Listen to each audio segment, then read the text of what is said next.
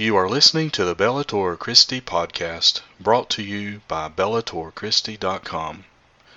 Now join your host, Brian Chilton, as we enter the arena of ideas.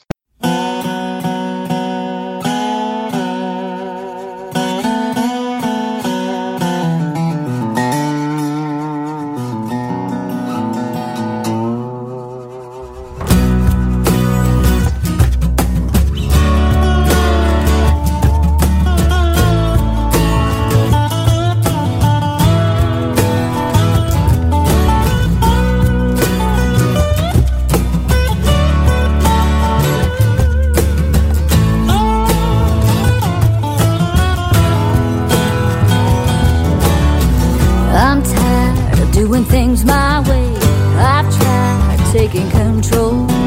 Each time I took her to the altar, God's gonna save my soul. Crucified, gotta be crucified.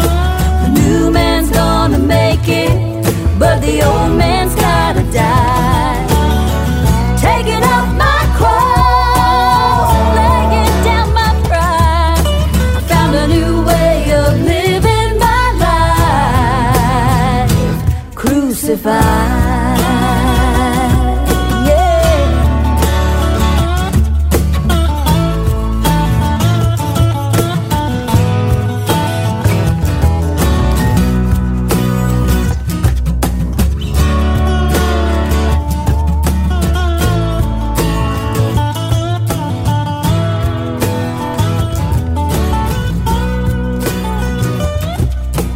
3.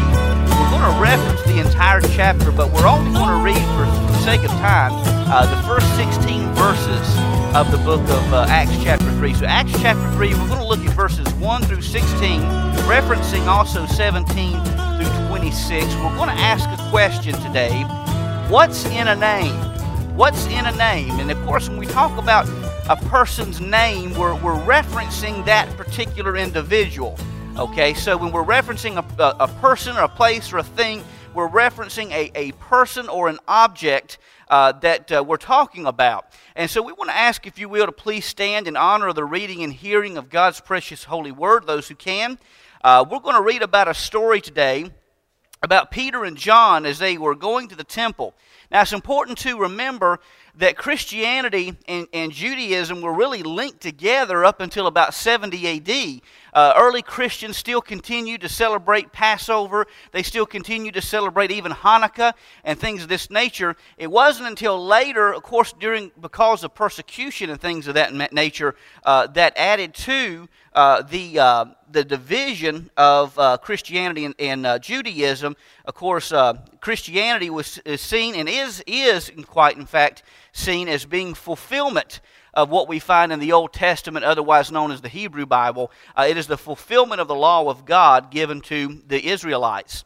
So we read here in chapter 3 that Peter and John went up together to the temple at the hour of prayer, the 9th hour, which is 3 o'clock in the afternoon.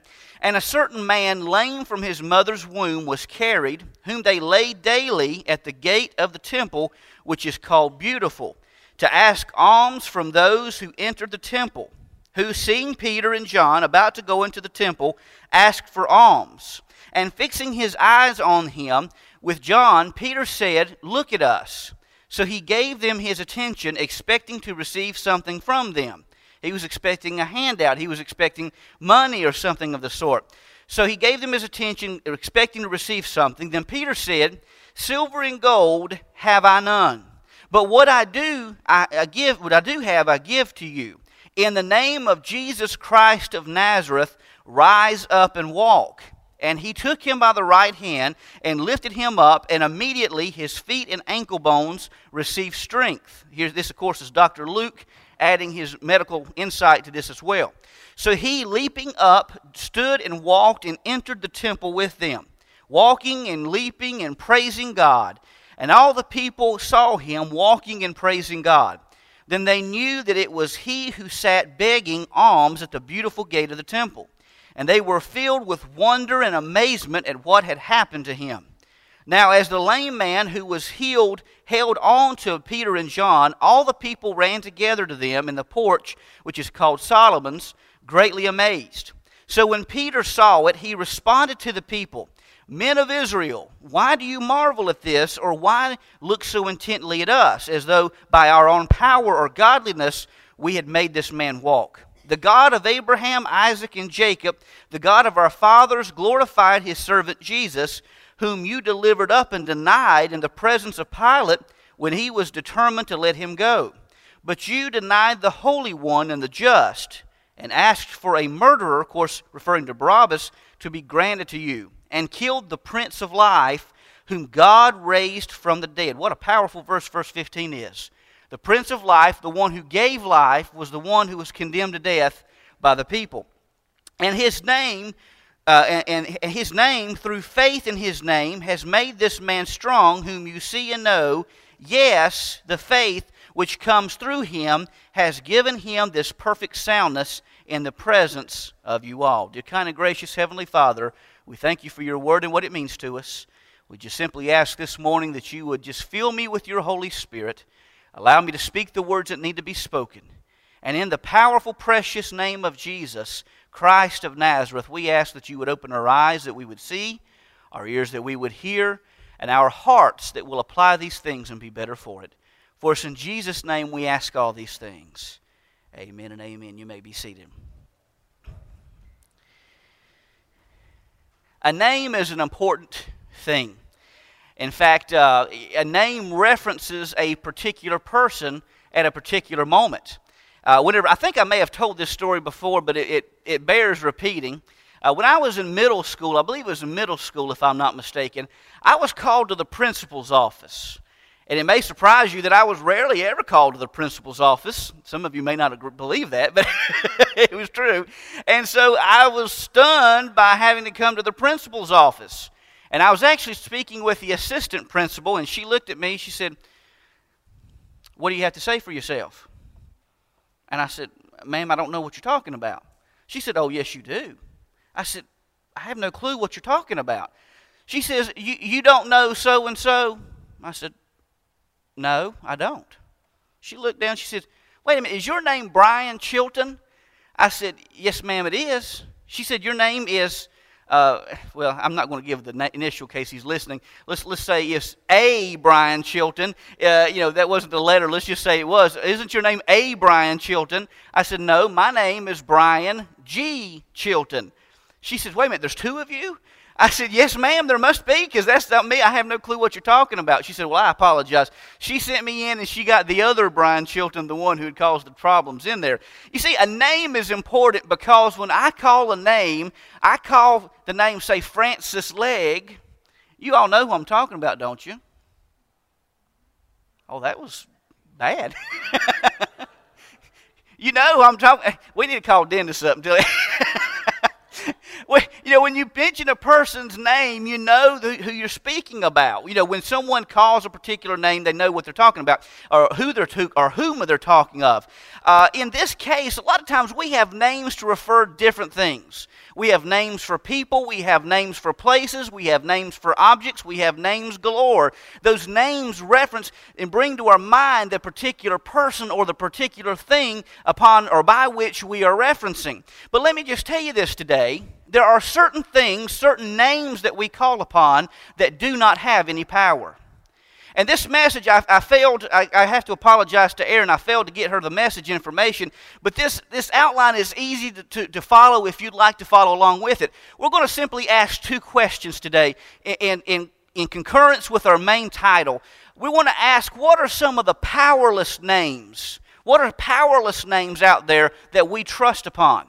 And the next question is, what is the power found in Jesus' name? And we're going to look at three things today in the first section that are powerless, that we trust upon many times, that are really powerless to make any difference in our lives. And then we're going to look at three or four things that shows the power of Jesus' name. So the first thing we want to look at today, of course, going back in our minds, we think of Peter and John as they're going to the temple. They're going through this gate called Beautiful, and they see this man.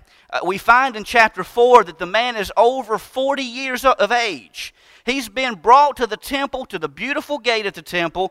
For all of his life, people are bringing him there. He's begging for alms. In Judaism and Christianity as well, tithing is a very important thing. Providing money to individuals, to God and to individuals for help was a very important virtue in the earliest church. So this man comes, he's begging for money, but Peter and John provide him something that's far better than money. So first and foremost, what are some of the powerless, trusted names that we call upon for help? The first thing we see is that places are powerless.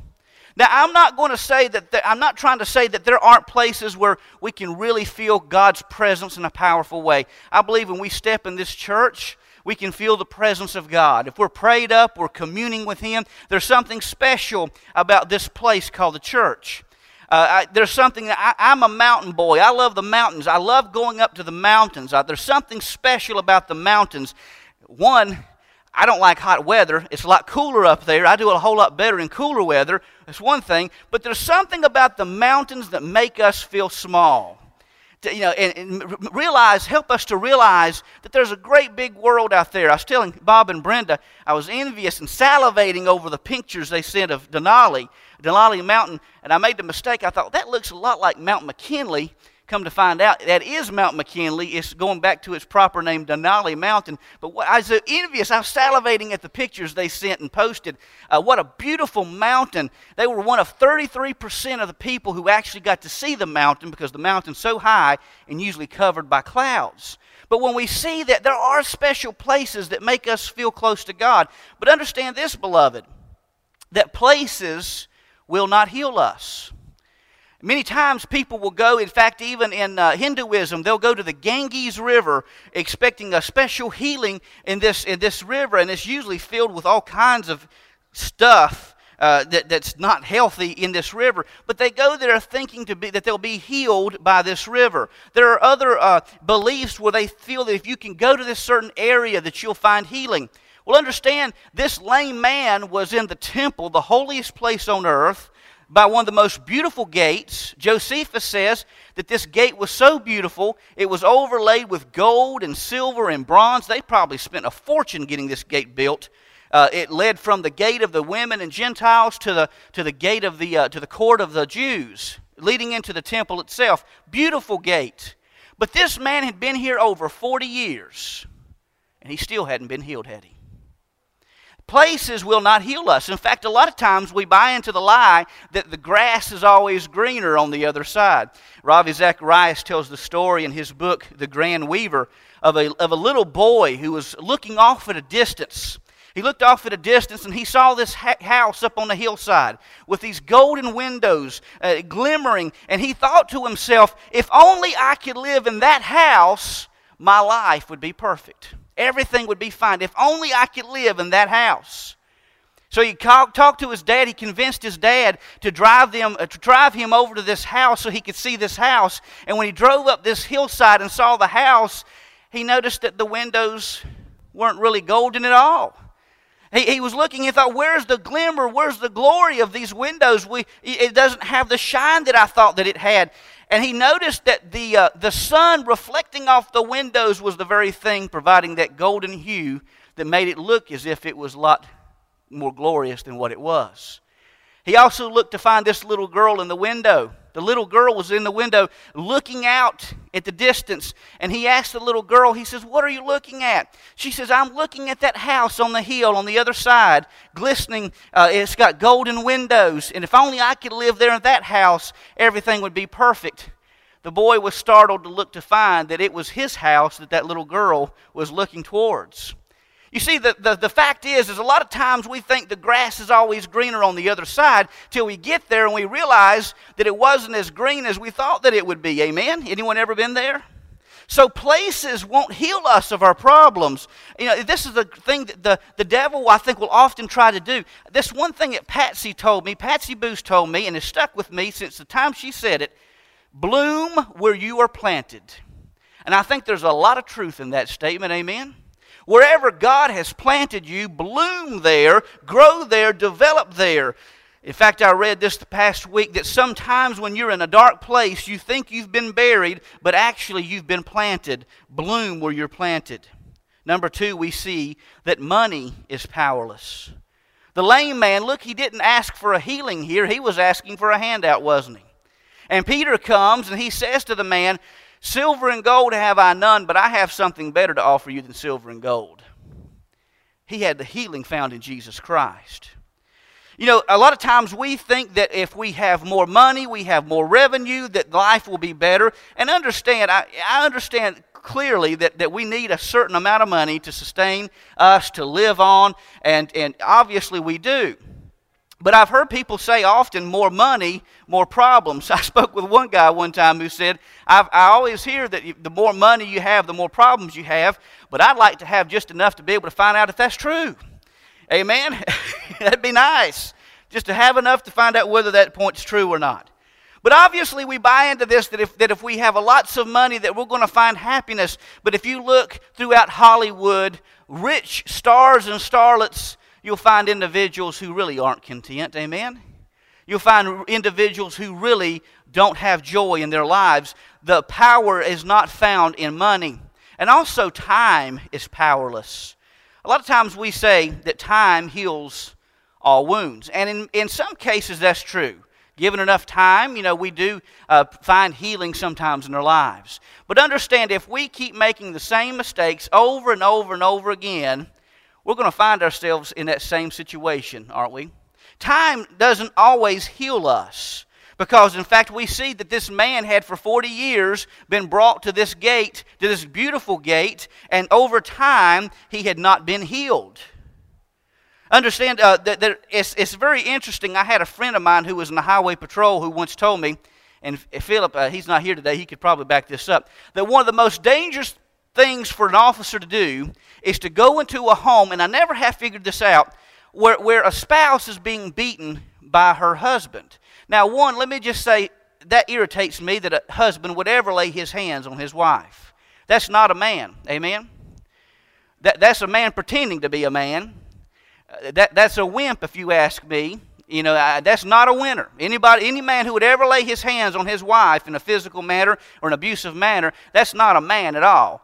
And in fact, one day, he's going to face the judgment of God doing that. So any man that lays his hands on his wife is not a man. But it's an interesting thing that a lot of times these officers will go in these homes and they have something they call the Stockholm Syndrome. It's a weird thing that happens. The officer will go and they'll arrest this husband who has battered his wife, and then the wife will come after the officers with frying pans, trying to beat the officers who's arresting the guy who beat her.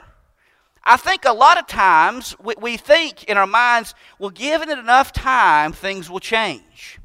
But understand, there's no power found in time itself. In fact, time runs very quick. People have asked me, why are you going for this PhD? And it's because this. Number one, I feel God has called me to do it. Because I told God, I heard from an advisor, said, it may take you 3 years to get in this program. I said, Lord, I'm going to try one time. If it's your will for me to get in, let me get in. If it's not, then don't let me. Either way, I'm fine. I'm content. I'll follow your will. Believe it or not, the first time I applied, I got in. So I told someone else just the other day on social media, I don't want to look back at my life because time is fleeting. The Bible says our life is but a vapor. We're here today, we're gone the next. I don't want to be on my deathbed looking back and God tell me, why didn't you go for this when I called you? At least try. And me say I was too scared to try. Beloved, we don't have a lot of time on this earth, and if we keep putting things off, if we keep putting the calling that God has in our lives off, then we're going to find that we're never going to fulfill what God has called us to do. As Ashley so eloquently stated, He has given you a purpose, He has given you a reason. Fulfill the calling that God has placed in your life. You may put it off till tomorrow, but beloved, tomorrow may never come. Amen? Tomorrow may never come. So places are powerless. Money is powerless. Time itself is powerless. But where is the power found? It's found in the name of Jesus Christ of Nazareth. Amen? When Peter and John looked at this man, Peter says, I have something that money won't buy. I have something that this place won't provide. I have something that time itself won't provide you. I have the power found in Jesus' name. And there are 4 things we want to look at here. Number 1, the power in Jesus' name is found in the power of His identity. The power of identity is found in Jesus' name. Notice that Peter says, in the Greek, it's Jesus Christos to Nazareos, which means Jesus Christ of Nazareth. The name Jesus, Jesus in Greek, came from the Hebrew, which means Yeshua, which can be transliterated to the name Joshua. There's something special about the name. Do we have any Joshuas? I don't think we have any Joshuas in here, do we? That's a beautiful name, Joshua. Joshua, that's the name, that's the transliterated name of Jesus. It means itself, God saves. But whether you say Yeshua in Hebrew or Jesus in Greek or Jesus in English, it makes no difference, because we are referring to the Son of God, the incarnate Son of God who has come to earth.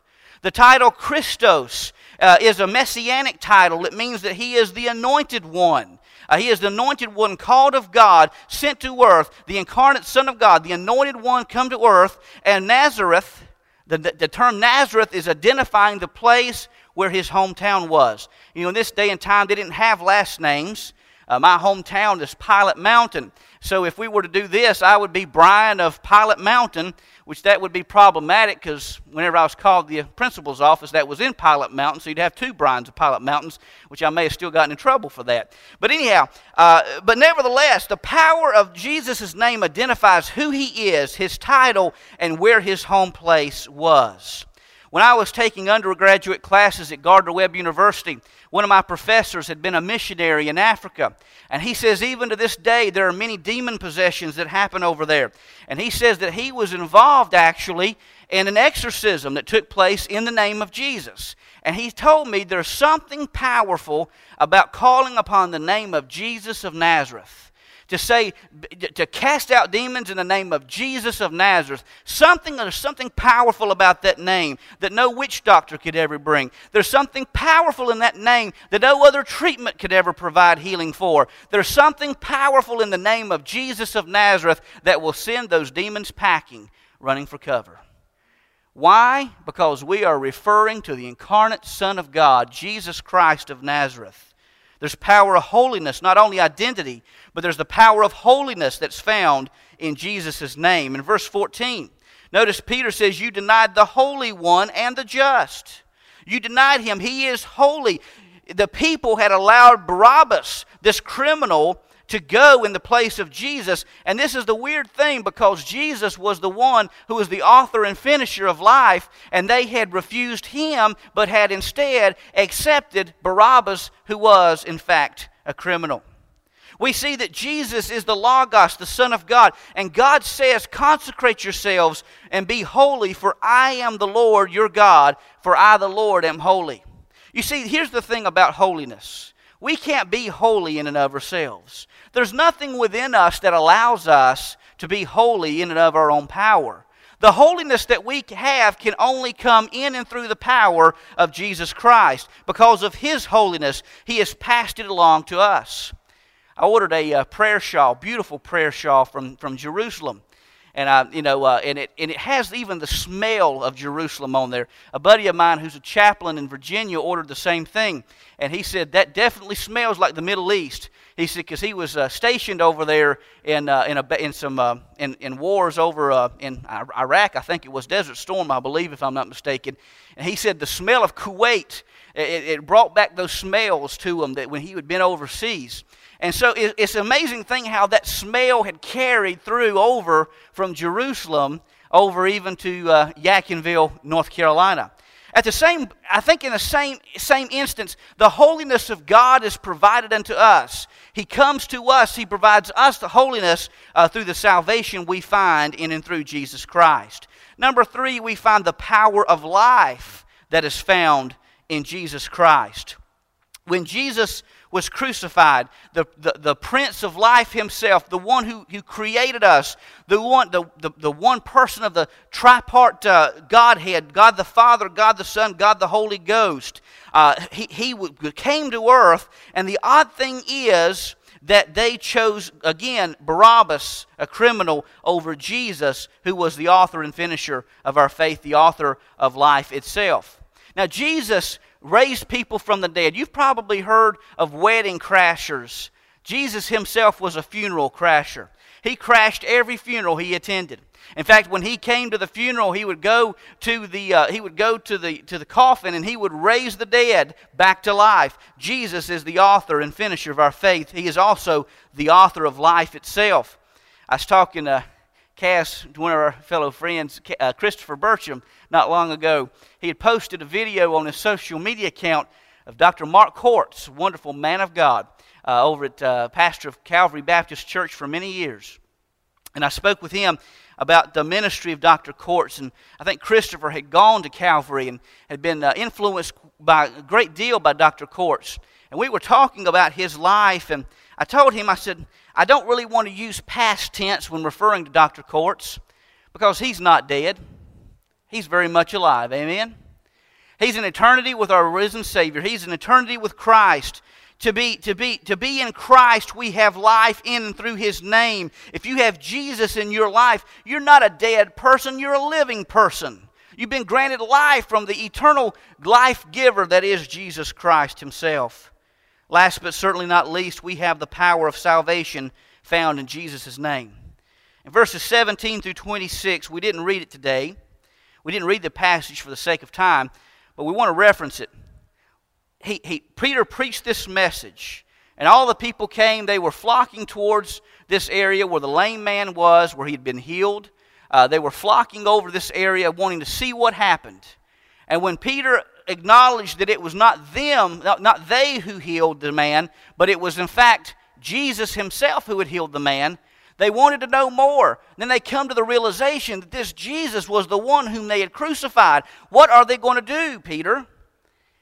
And so he tells them. He didn't leave them with the conviction. He told them the solution. In verses 17 through the end of the chapter, he tells them to repent and turn to Jesus. Receive Him as your Savior and your God, and He will forgive your sins, and you will be granted a place with Him in heaven.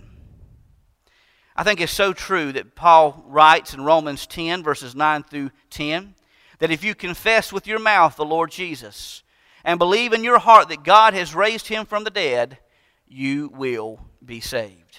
For with the heart one believes unto righteousness, and with the mouth confession is made unto salvation.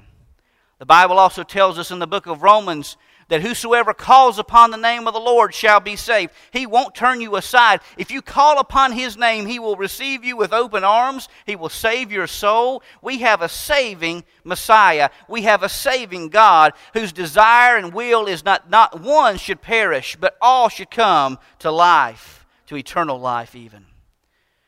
Let me close with this. There's a story, I'm sure you've heard this story, of this individual who was caught in the midst of a flood.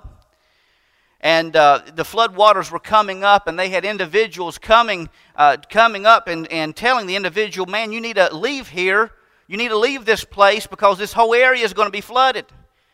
The people in SUVs were coming by saying, you need to leave this place because it's going to be flooded. And the man says, no, God will save me. I'm praying that God will save me. I'm going to let God save me. Well, the waters creep up a little more. It floods the bottom floor of his house. He climbs up to the roof of his house. And at this time, the waters are really at the roof line. There comes someone by on a John boat. And he says, man, you need to come and get on the John boat so we can take you to safety. And the man again says, no, I'm praying that the Lord will save me. I believe He's going to save me. The waters crept up again, and for the third time, the man calls out, Lord, save me, get me out of this, Lord, save me. By this time, the Coast Guard had come with a helicopter with one of their workers descending down on a rope, reaching out his hand, saying to the man, grab hold, I will take you to safety. I will fly you off to a safe place. And again, the man says, no, I'm waiting on the Lord to save me. I'm waiting on the Lord to save me. Well, a few hours later, the man drowns and dies. He gets to heaven, and he says to the Lord, Lord, I called you 3 times. Why didn't you save me? The Lord says, you big dummy, I sent 3 ways for you to get out of there. Why didn't you listen? The same is true. Now, in this case, God has only sent one way for us to be saved, and it's through Jesus Christ. There's no other name that has the power of salvation other than the name of Jesus Christ of Nazareth. There's no other way to the Father's throne but through the risen Savior, our Lord and Savior, Jesus Christ. But that's not to say that He won't give us several opportunities in life. But we never know when that last opportunity shall come. Again, we think that we have all the time in the world, and I would love to be able to tell you that we do. But just like the gentleman driving down the interstate just behind us found out a few weeks ago, run into a car that had stopped because a recliner had fell off and instantly lost his life just like that. Folks, you're not promised to even make it home today. Neither am I. Yesterday, I got a little heated myself, and I overheated. I think I was having a heat exhaustion or something. I was sweating profusely, gone, and I was telling Teresa about this too. I'd gone to a place that was really hot, really hot. And I'm going to tell you one thing, if that's a glimpse of what hell's going to be like, I want no part of that place. Come back, I was sweating profusely, and by the grace of God, I was finally able to cool off, but that's not something. I'm half Irish. I'm not built for this type of weather. I'm just going to tell you. My ancestors were polar people. I ain't used to this. I'm not used to this. I don't do well in real hot weather. But who knows? God could have taken my life just yesterday. You're not promised another breath. You're not promised another moment. What I'm simply trying to say to you today is, if you've never received Christ as your Lord and Savior, why don't you come and receive Him today before it's eternally too late?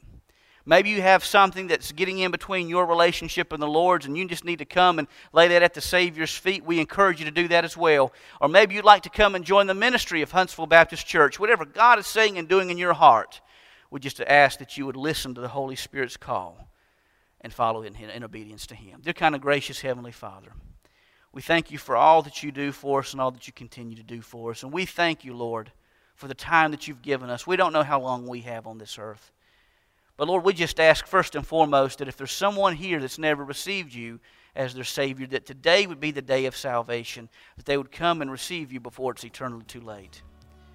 Or maybe there's someone here today who's struggling with some type of issue in their life, and we just want to encourage you. We just want to ask, Lord, that You would convict their heart and lead them to a stronger relationship with You.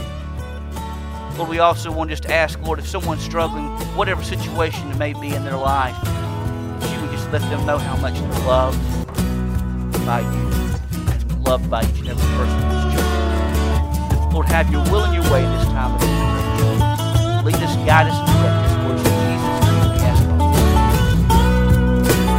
Would you please stand as we sing this song?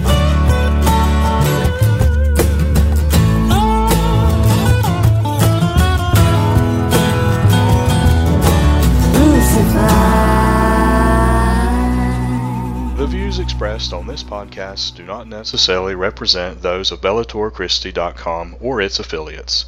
The Bellator Christi podcast is a production of BellatorChristi.com and is protected under Creative Commons copyright.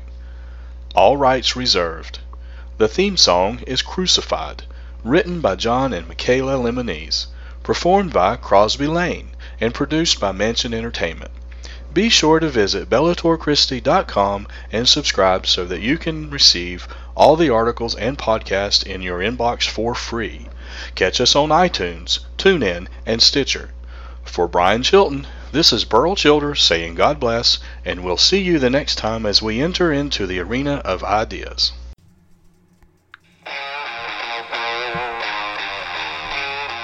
Are you looking for something that will train you in Christian apologetics, but you don't have time to commit to a long-term program? Do you want to learn more about the philosophical, scientific, and historical reasons for the Christian faith? If you answered yes, then plan to attend the 25th National Conference on Christian Apologetics, entitled Defending a Faith That Thinks. It will be held October 13th and 14th at Calvary Church in Charlotte, North Carolina, sponsored by Southern Evangelical Seminary. Among the speakers include Michael Brown, Norman Geisler, Gary Habermas, Ken Ham, Richard Howe, Greg Kokel, J.P. Moreland, SES President Richard Land, Jay Richards, Hugh Ross, Frank Turek, J. Warner Wallace, and more than 30 additional speakers. Early bird pricing lasts until August 1st. For more information, go to conference.ses.edu. I plan to be at the 25th National Conference on Christian Apologetics. I hope to see you there. Once again, this is October 13th and 14th at Calvary Church in Charlotte, North Carolina. Go to conference.ses.edu. The National Conference on Christian Apologetics, defending the faith that thinks.